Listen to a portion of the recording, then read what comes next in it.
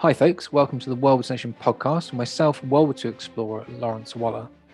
In our last instalment, we heard from 2nd East Yorks veteran Douglas Parker about his wartime service in the North-Western European Theatre. Today, we're heading to the Netherlands as I'm joined by Dutch historian and battlefield guide Joel Stoppels to discover more about Operation Amherst in April 1945. In Season 2's Episode 6, we should be examining this Allied airborne operation carried out by members of the French SAS regiments, which were dropped behind German lines in the Netherlands during the final stages of the war in Europe. It will see us touching on the French SAS regiment's formation and experiences during the Second World War, the tactics they employed, as well as the fierce fighting experienced by the Canadian Army in the Netherlands, including around the Dutch city of Groningen. If you wish to help support the World War Nation podcast by becoming a supporter on Patreon, you can get directly involved in the podcast with questions you wish to be answered and have your say on topics you wish to hear discussed. And that's just the beginning. Discover more today by visiting our Patreon page, patreon.com/WW2NationHQ. The link to this is also in our bio below. Thank you very much for your support. Anyhow, without further ado, let's dive right into our latest instalment here on the World War Nation podcast. So Joel, great to have you here with us today. Am I right in thinking this was the last Allied airborne operation of the war in the Netherlands? Yes, it was, Lawrence. Thank you for having me in the show. Yeah, the Operation Amherst was an airborne operation, the last airborne operation conducted by 702 French paratroopers, and it was to support the advance of the 2nd Canadian Division in April 1945 in the province of Drenthe in the Netherlands. Okay, well, let's go right back to the beginning of this operation and look at who was involved and why it was seen as so important to carry out this operation behind enemy lines in those final few days of the Second World War. This operation was carried out, like you said there, by French SAS regiments, or as we would probably refer to them more commonly as battalions. Can you tell us a little bit about these men and the unit's history and when they were founded? Yeah, all companies involved in Operation Amherst, Amherst as well as others, were organized into special groups for this operation. It was called sticks. And a total of 47 sticks were involved, in which were composed of 2 French Special Air Service regiments or battalions. And in addition to the 2 French regiments, a Belgian regiment was deployed also during this operation. In October 1940, General Charles de Gaulle decided to found the French parachutist Special Air Service unit, and this was given the name the 1st Company de Infanterie de l'Air. And early 1941, they were the first soldiers to be jumped as a special agent above France.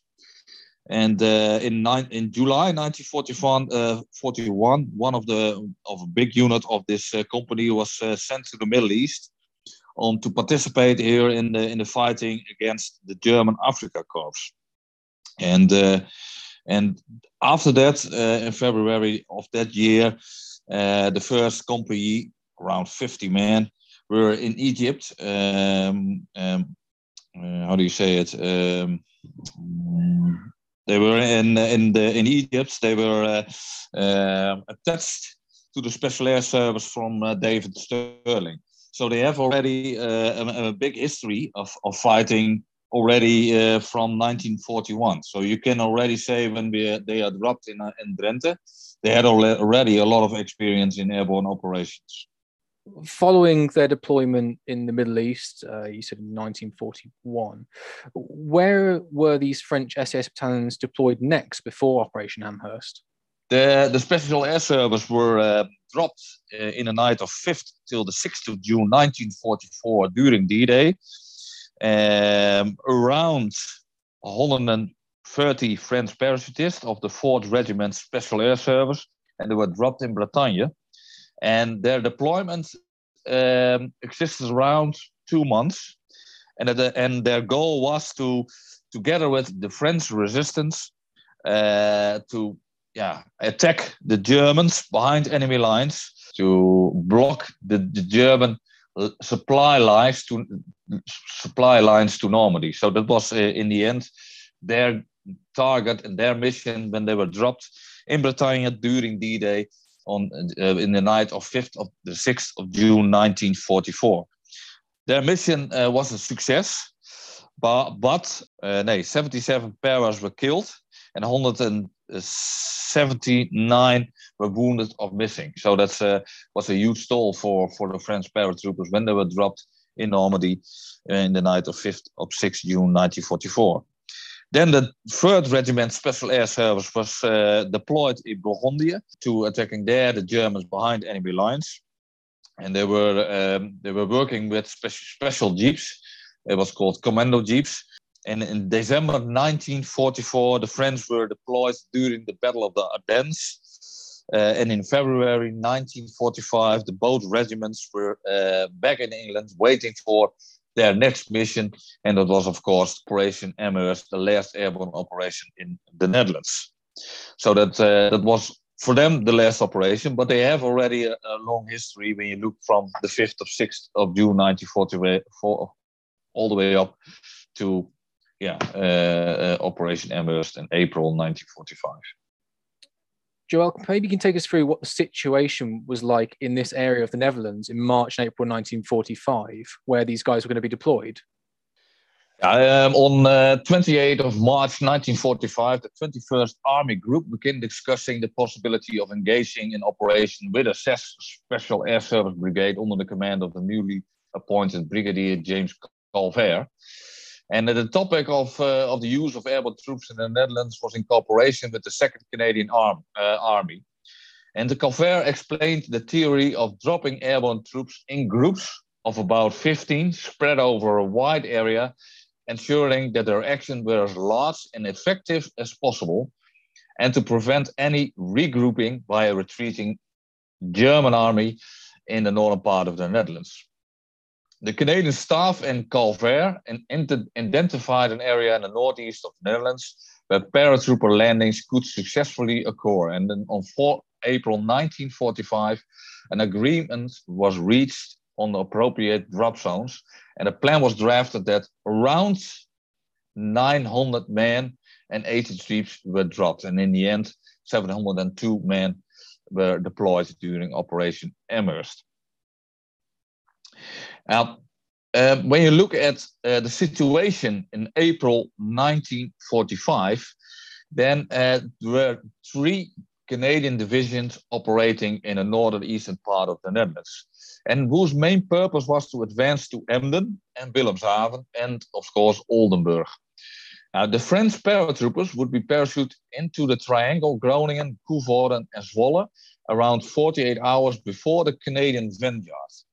So when the Canadians started their operations, and it was around Nijmegen all the way up to the northern part of the Netherlands, the French paratroopers were dropped behind enemy lines, and their aim was to prevent the destruction of 18 bridges so that the Canadian vanguard could advance quickly, create confusion, and prevent the opponents from regrouping and taking defensive positions. And the French would also provide guides and information for the Canadians and the region's resistance movement. Now, it was not an easy task to drop the paratroopers in a certain order of the correct targets. 47 planes, each loaded with a stick of 15 paratroopers, personal combat equipment, and containers with weapons and other supplies, left from 3 airports in southern England. It was Dunmore, Shepgrove, and Riverhall. And every 4 minutes, an aircraft took off, with the first airplane departing at around 8:30 p.m. on 7 April 1945.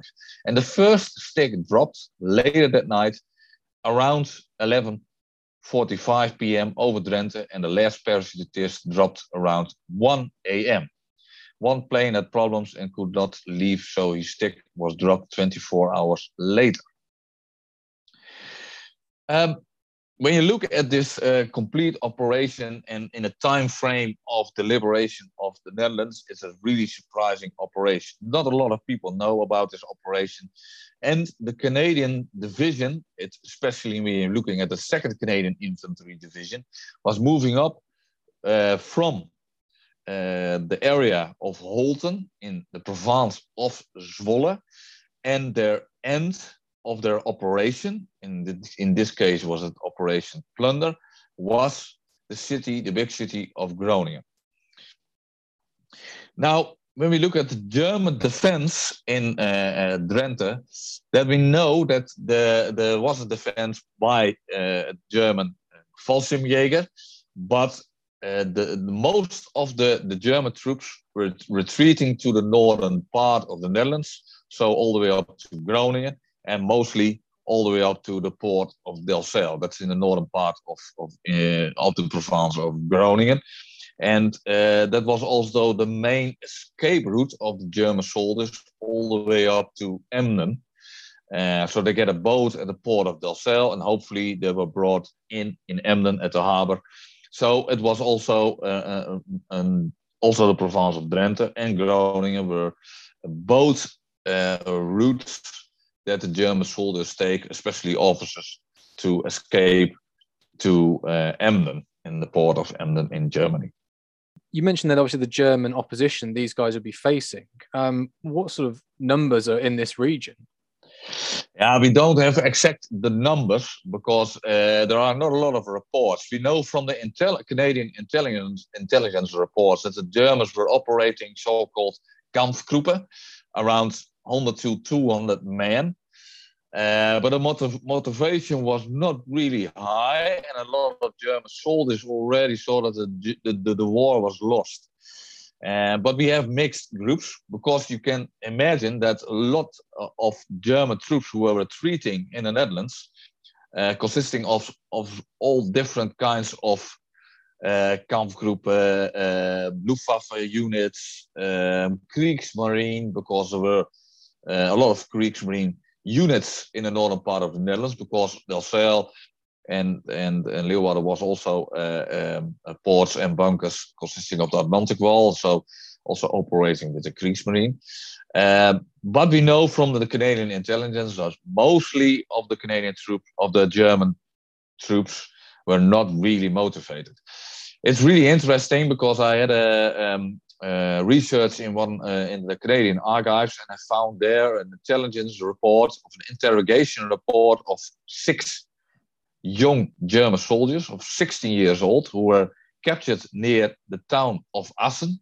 That's around 2 miles in front of Groningen. And the young boys were explaining that they had a really quick training and were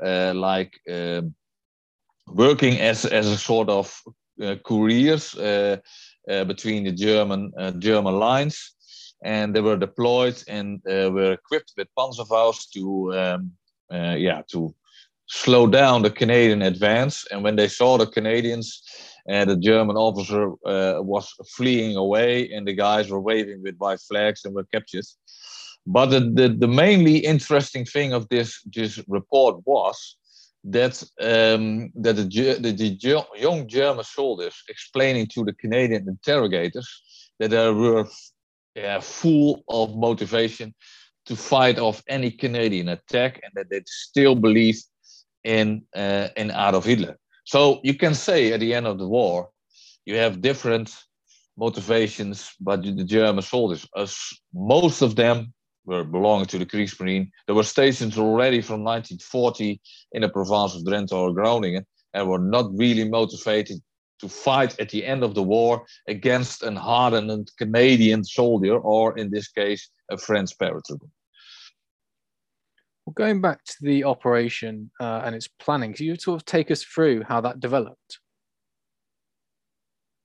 All companies involved in Operation Amherst were organized in so-called groups called sticks. During this operation, or Operation Amherst, each stick had around 50 men, 11 corporals and soldiers, 2 officers and 2 non-commissioned officers. And on average, each company had 6 sticks.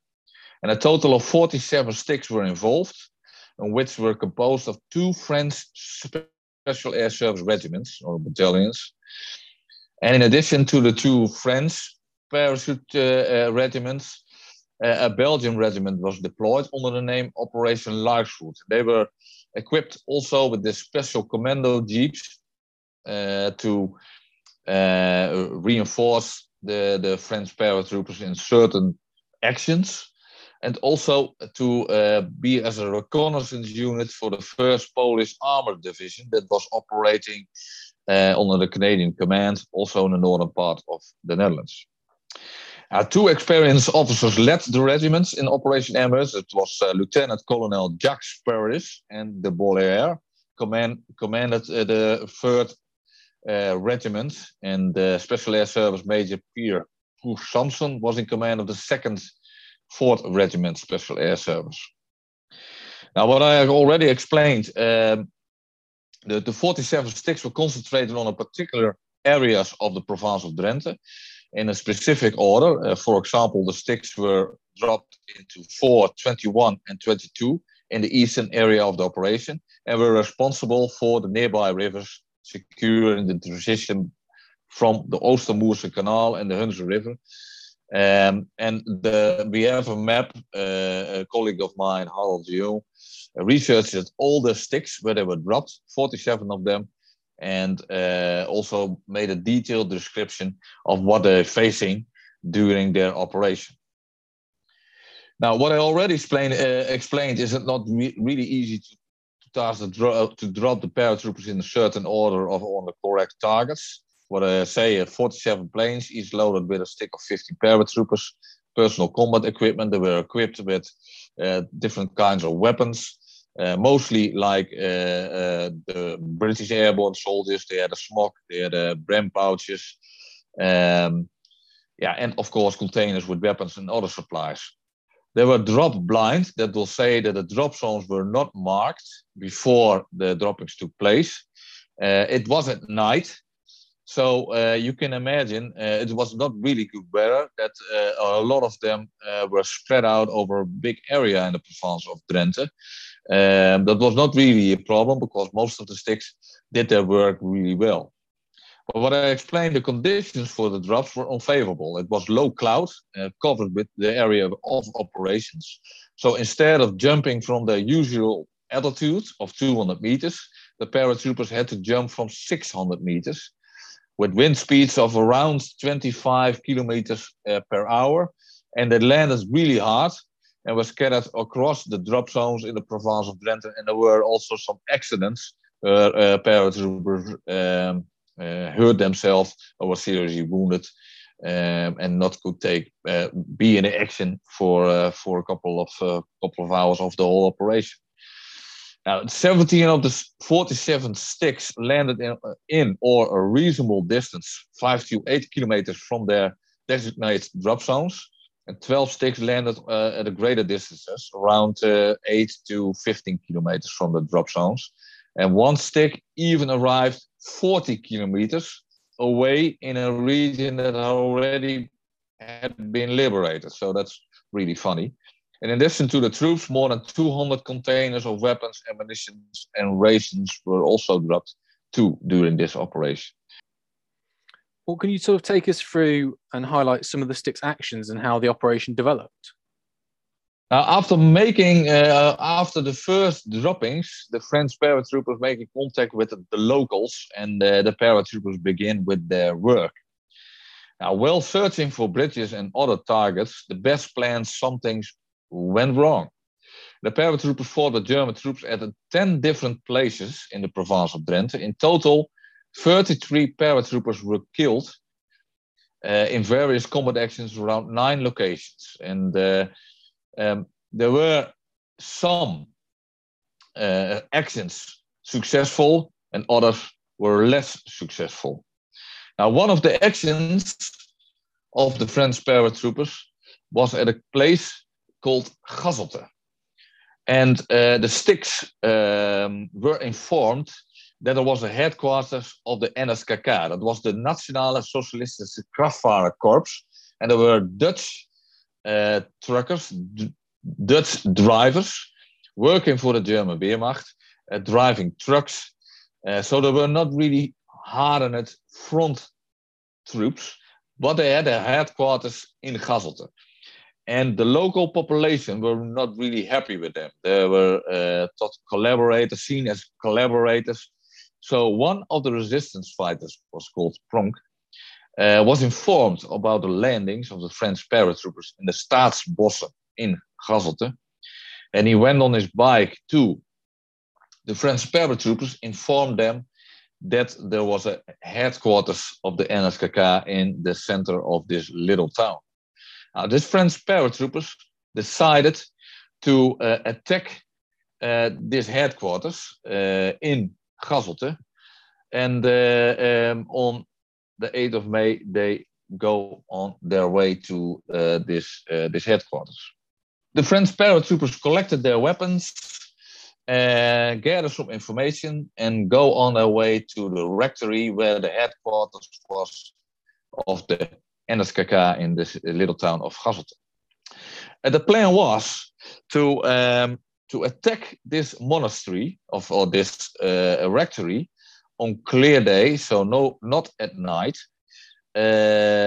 from 3 sides. And then after the action, the French paratroopers had yellow scarves with them. There was an agreement with all the paratroopers who were involved in this operation or this attack on the headquarters that after the action, they were getting their yellow scarves around them as a sign that the operation or the attack was finished. And then they're going to retreat back to the forest of Assen, the Staatsbos. Now, it was clear day. It was around the afternoon that the French paratroopers were attacking the rectory. There was fierce resistance by the Dutch NSKK drivers.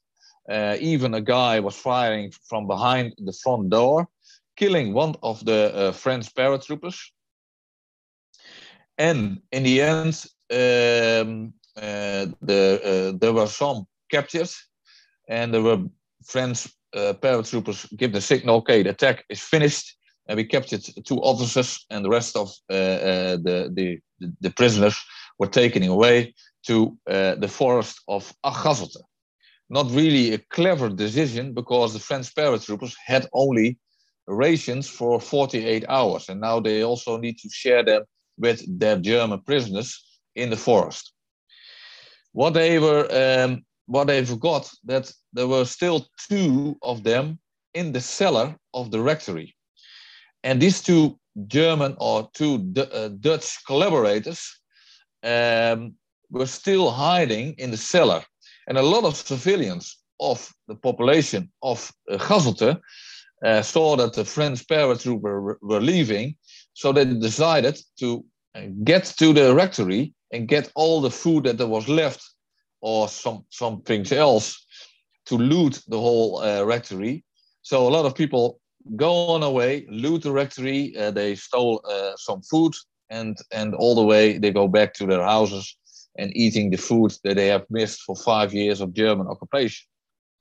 The 2 guys, the 2 collaborators in the cellar, saw that there were the civilians were looting, so they were escaping and go to the town of Assen and warn there the local German officer from the Luftwaffe that the French paratroopers were attacking the rectory. Now, this Luftwaffe officer decided to collect his men and go on his way to the town of Gazelte. When he arrived, he met there the mayor. It was also a collaborator, and he told them that he wanted to collect all the men that were still in the village. So the men were collected. So the German soldiers go along all the houses to get the men and collect them on a little square. And in the end, they were locked up in the church of Gazelte, with the warning that when nobody was declaring or saying that he was involved in the looting, they're going to blow up the whole church. Now, that was really a big shock for the local population. A lot of women were crying, the children were still at home, and all the men were locked up in the church. The the mayor, the collaborator, was still negotiating with the German officer, telling him that it's not worth and that they need to make another decision, but not to blow up the whole church. What happens in the end? 6 guys were volunteering and saying, "Okay, we were involved in looting the rectory, and they were making prisoner, and they were sent to the prison of Assen and were liberated by the Canadians later."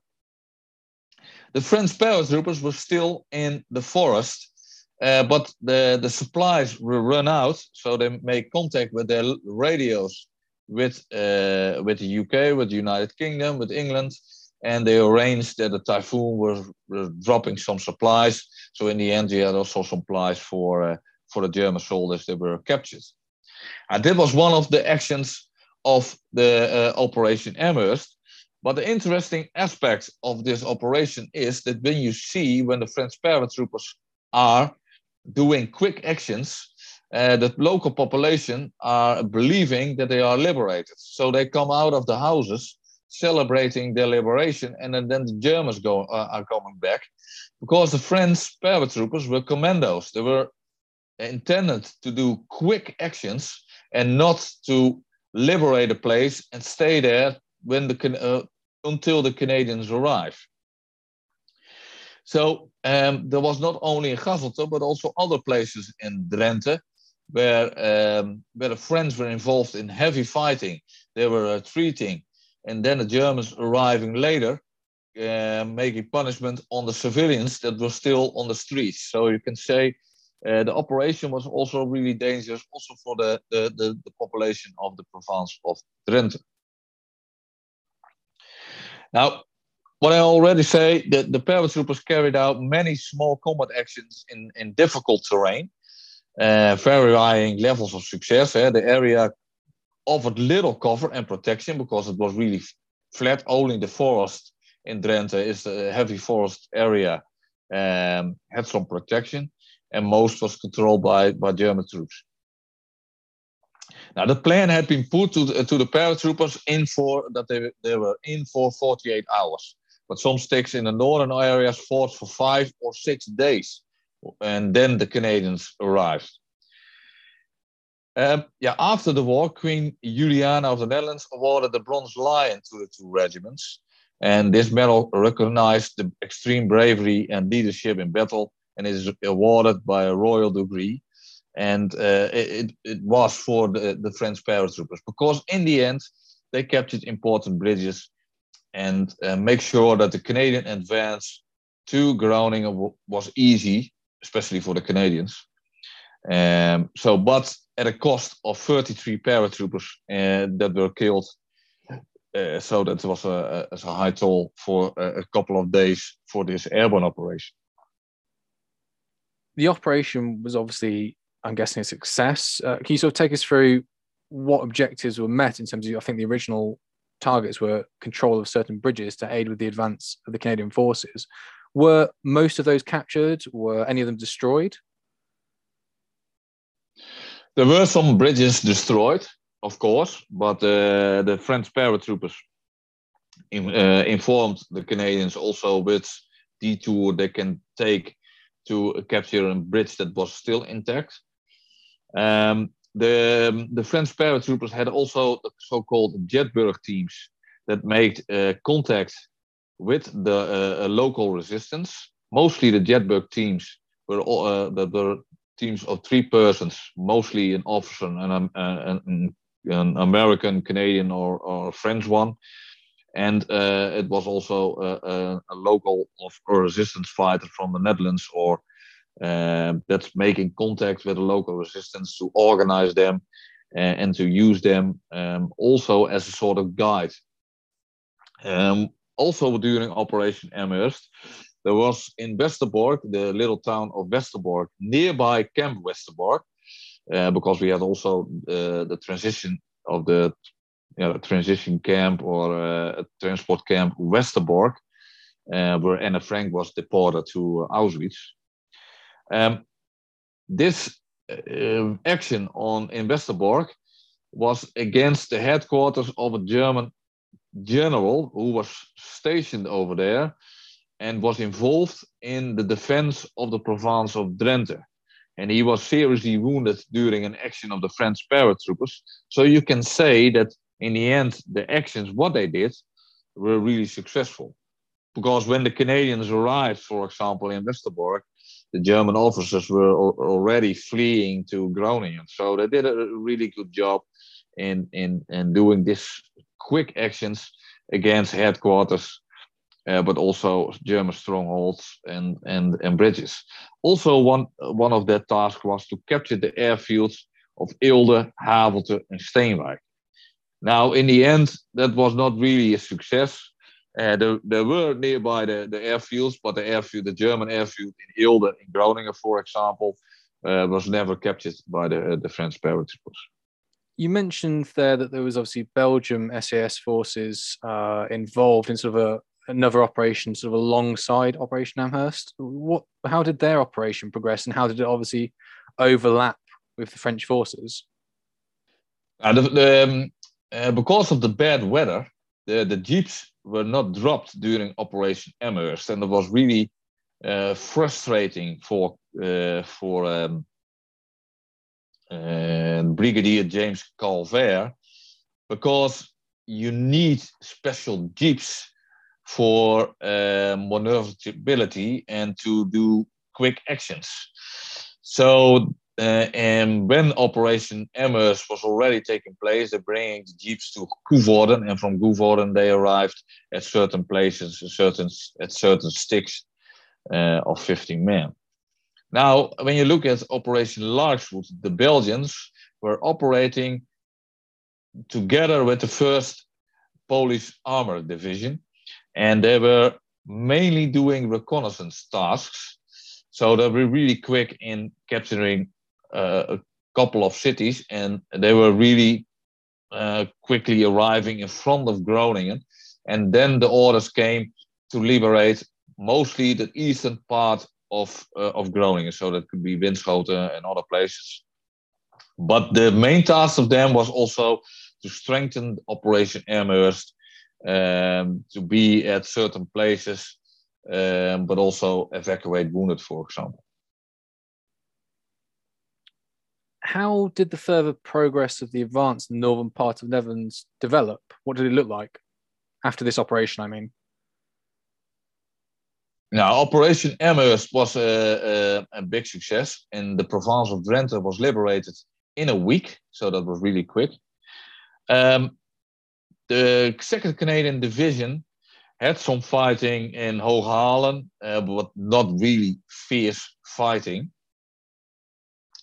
And they arrived on the southern part of Groningen on April the 13th, 1945. Now, we think that the rest of the Netherlands was easily liberated. That was not really the case. The 2nd Canadian Infantry Division sending in a company of Canadian soldiers with a squadron of tanks of the Fort Garry Horse on 13 April, Friday the 13th of April 1945, around 4 o'clock. And they expected not a really big defense of Groningen, the city, or German resistance. So they were really in the back of the head that the liberation was really easy. But heavy fighting broke out at the outskirts of Groningen, near Paterswoldseweg, and already 16 Canadians were killed on this Friday the 13th. And that makes the staff of the 2nd Canadian Division really frustrating. A.B. Matthews, the Major General from the 2nd Canadian Infantry Division, his own words were, "This gonna be a tough one." And he decided to deploy his whole division, around 20,000 men, to capture the city of Groningen. They were fighting from two sides, from the southern part and the northeastern part, where they used the little town of Hoogkerk as a sort of hub to capture that northern part of Groningen.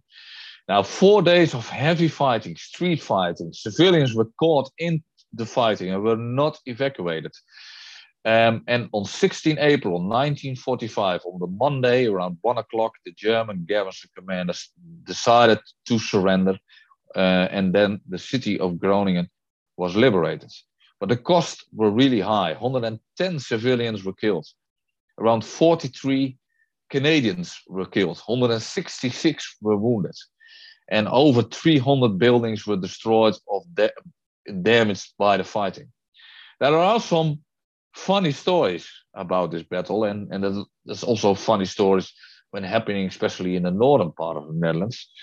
Is that there was a Canadian officer, Frank Holm, who was involved in the street fighting, and he was with the Calgary Highlanders, and he's setting up his tactical headquarters in one of the houses at the Kranenweg. And he told one of his men to set up a Bren machine gun on a small wooden table in front of a window. And then he heard the sound of somebody moving out of the cellar. And it was an elderly lady. And she started to making coffee.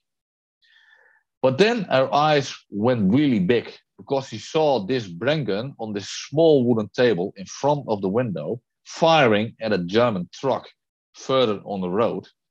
And she get a pillow and asked the soldier to lay the pillow with his tripod on the pillow because he was afraid that he's going to damage her little table. And then she's starting again making coffee for the guys, and she give them all the cups of coffee. Now that's an example how the civilian population reacts on the liberation of the northern part of the Netherlands. And that's also the reason why 110 civilians were killed in the city of Groningen. But was it over? No, it was not over.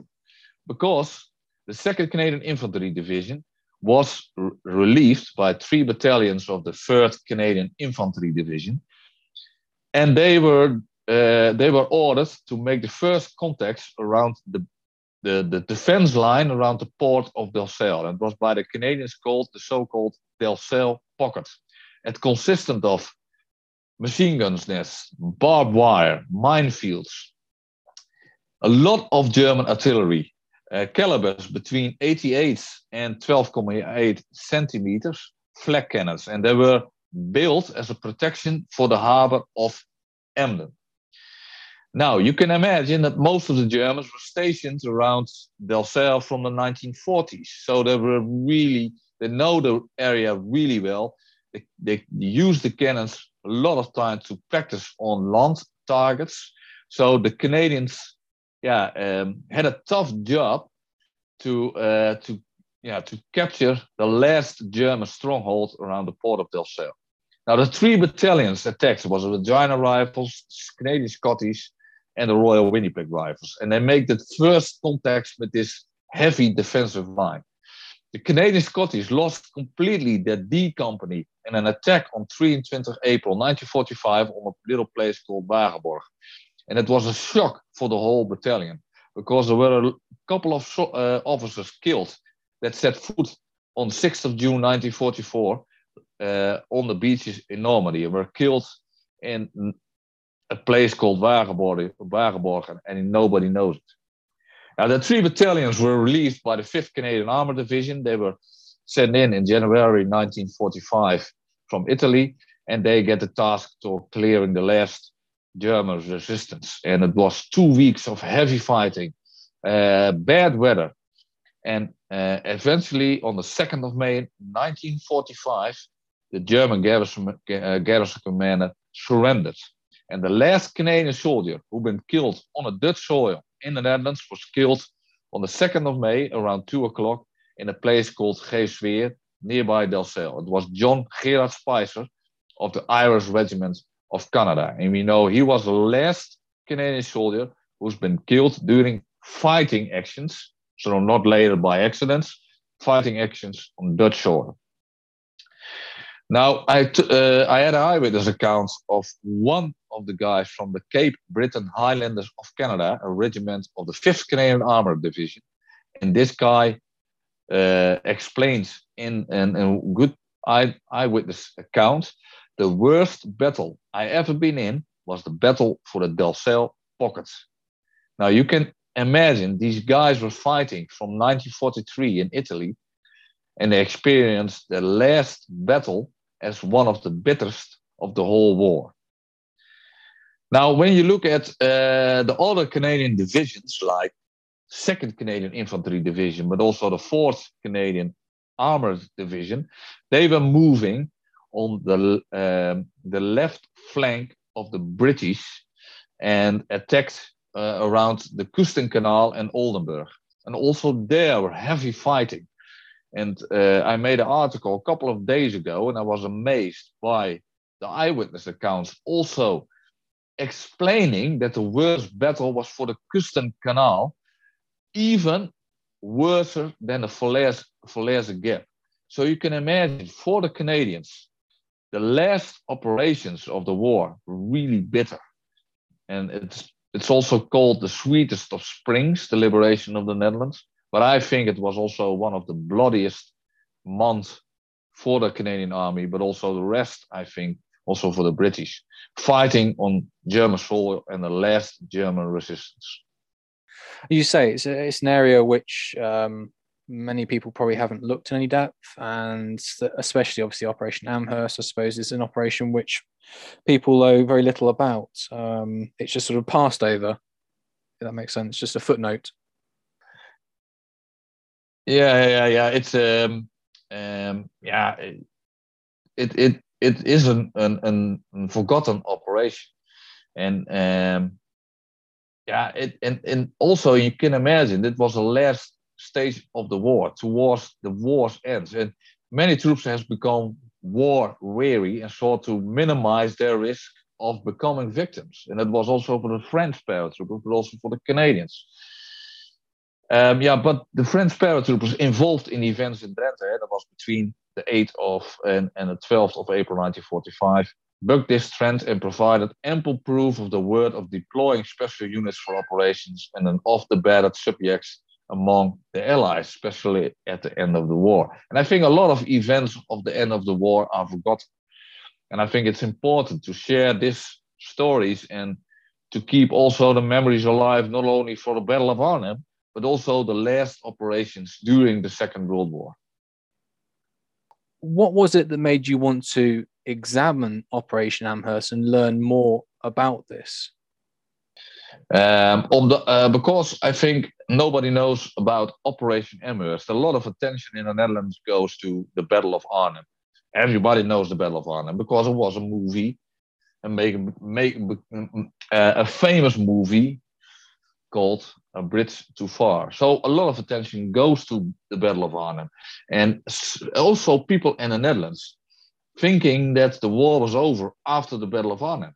But you have a really long period of the winter of 1944, 1945, in the static defense around Nijmegen and Groesbeek, with terrible temperatures and fighting patrols on both sides.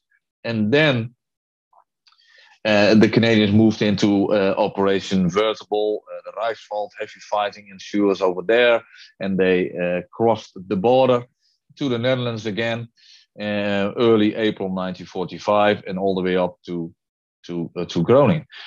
And I think it's really important to study these operations because it's also there paratroopers died for our freedom, but also Canadian soldiers that have died of giving their lives for the freedom that we're now living. So I think it's also something you, as a responsibility, to share the stories to people that know nothing about the toll that soldiers have been paid to liberate the northern part of the Netherlands. I think it's a really interesting point. I had this conversation with someone else a while back to do with, I think it was the 6th Airborne Division and their role in Operation Plunder and Operation Varsity. It was to do with the Operation Varsity we were looking at, and I think there is it gets very easily overlooked. We've kind of breached the Rhine, we've made it across, and it's sort of plain sailing in those last few weeks of the war. But it's anything but. The intensity almost increases, and I think that is sort of a popular misconception. Maybe I'm generalising too much here, but that people do seem to sort of overlook that. It's plain sailing all the way to Berlin, so to speak, but far from it. Yeah, and that's and I don't know why it is, because is it because of the battles like Normandy, and the Brits too far, and gets a lot of attention. Look at, for example, Operation Vertibird on 8th of February 1945. It was a huge operation. Start line from Groesbeek all the way in the Reichswald and to the Rhine and Basel. Heavy fighting over there. But I get, as a tour guide, I get hardly no requests for Operation Vertibird or the Battle for Delfzijl, for example, or Operation Amherst. Mostly the requests are coming for the Battle of Arnhem. And it's really sad to see it, because I think the guys deserve it also more recognition for what they did in not only April 1945, but also other theaters that have not a lot of attention. Joel, thank you very much for that. That was absolutely fascinating, learning about Operation Amherst and also the Canadians' progress and liberation of the north of the Netherlands. Thank you, Lawrence. Thank you for listening, and also big thank you, Joel, for joining us today. I'll be sharing more info about some of the various things mentioned in this episode on the Walrus Nation podcast on the website, as well as our social media channels. You can find all this by following us on Twitter, Facebook, and YouTube at Walrus Nation, and also Instagram at Walrus Nation HQ, or visiting our website, www.nation.com. If you wish to help support the Walrus Nation podcast, please do subscribe and leave us a review, as is always greatly appreciated. Alternatively, you can also go to our Patreon page, patreon.com/WW2NationHQ. A link for this is in the podcast bio below. And there you can discover more about how you can get involved with the podcast, including being able to have your say on topics you wish for me to cover in future episodes, and even sneak previews where we look ahead so you can have the opportunity to fire in questions you'd like me to put to our guest speakers. Looking ahead to the next instalment of the podcast, we speak with Peter Davies, who served on 1 Troop B Squadron of the 1st East Riding Yeomanry as a gunner on a Sherman tank during the Second World War. He had originally enlisted with the RAF as a wireless operator, but then Peter transferred to the Army, which at that moment was desperately short of wireless operators. Having landed on D-Day, he and his crew fought all the way through to D-Day in May 1945, and they were incredibly lucky, as despite suffering several glancing blows, Peter's tank, Bandit, was never knocked out. Anyhow, until next time, this is Lawrence Waller signing off for this episode of Walrus Nation Podcast.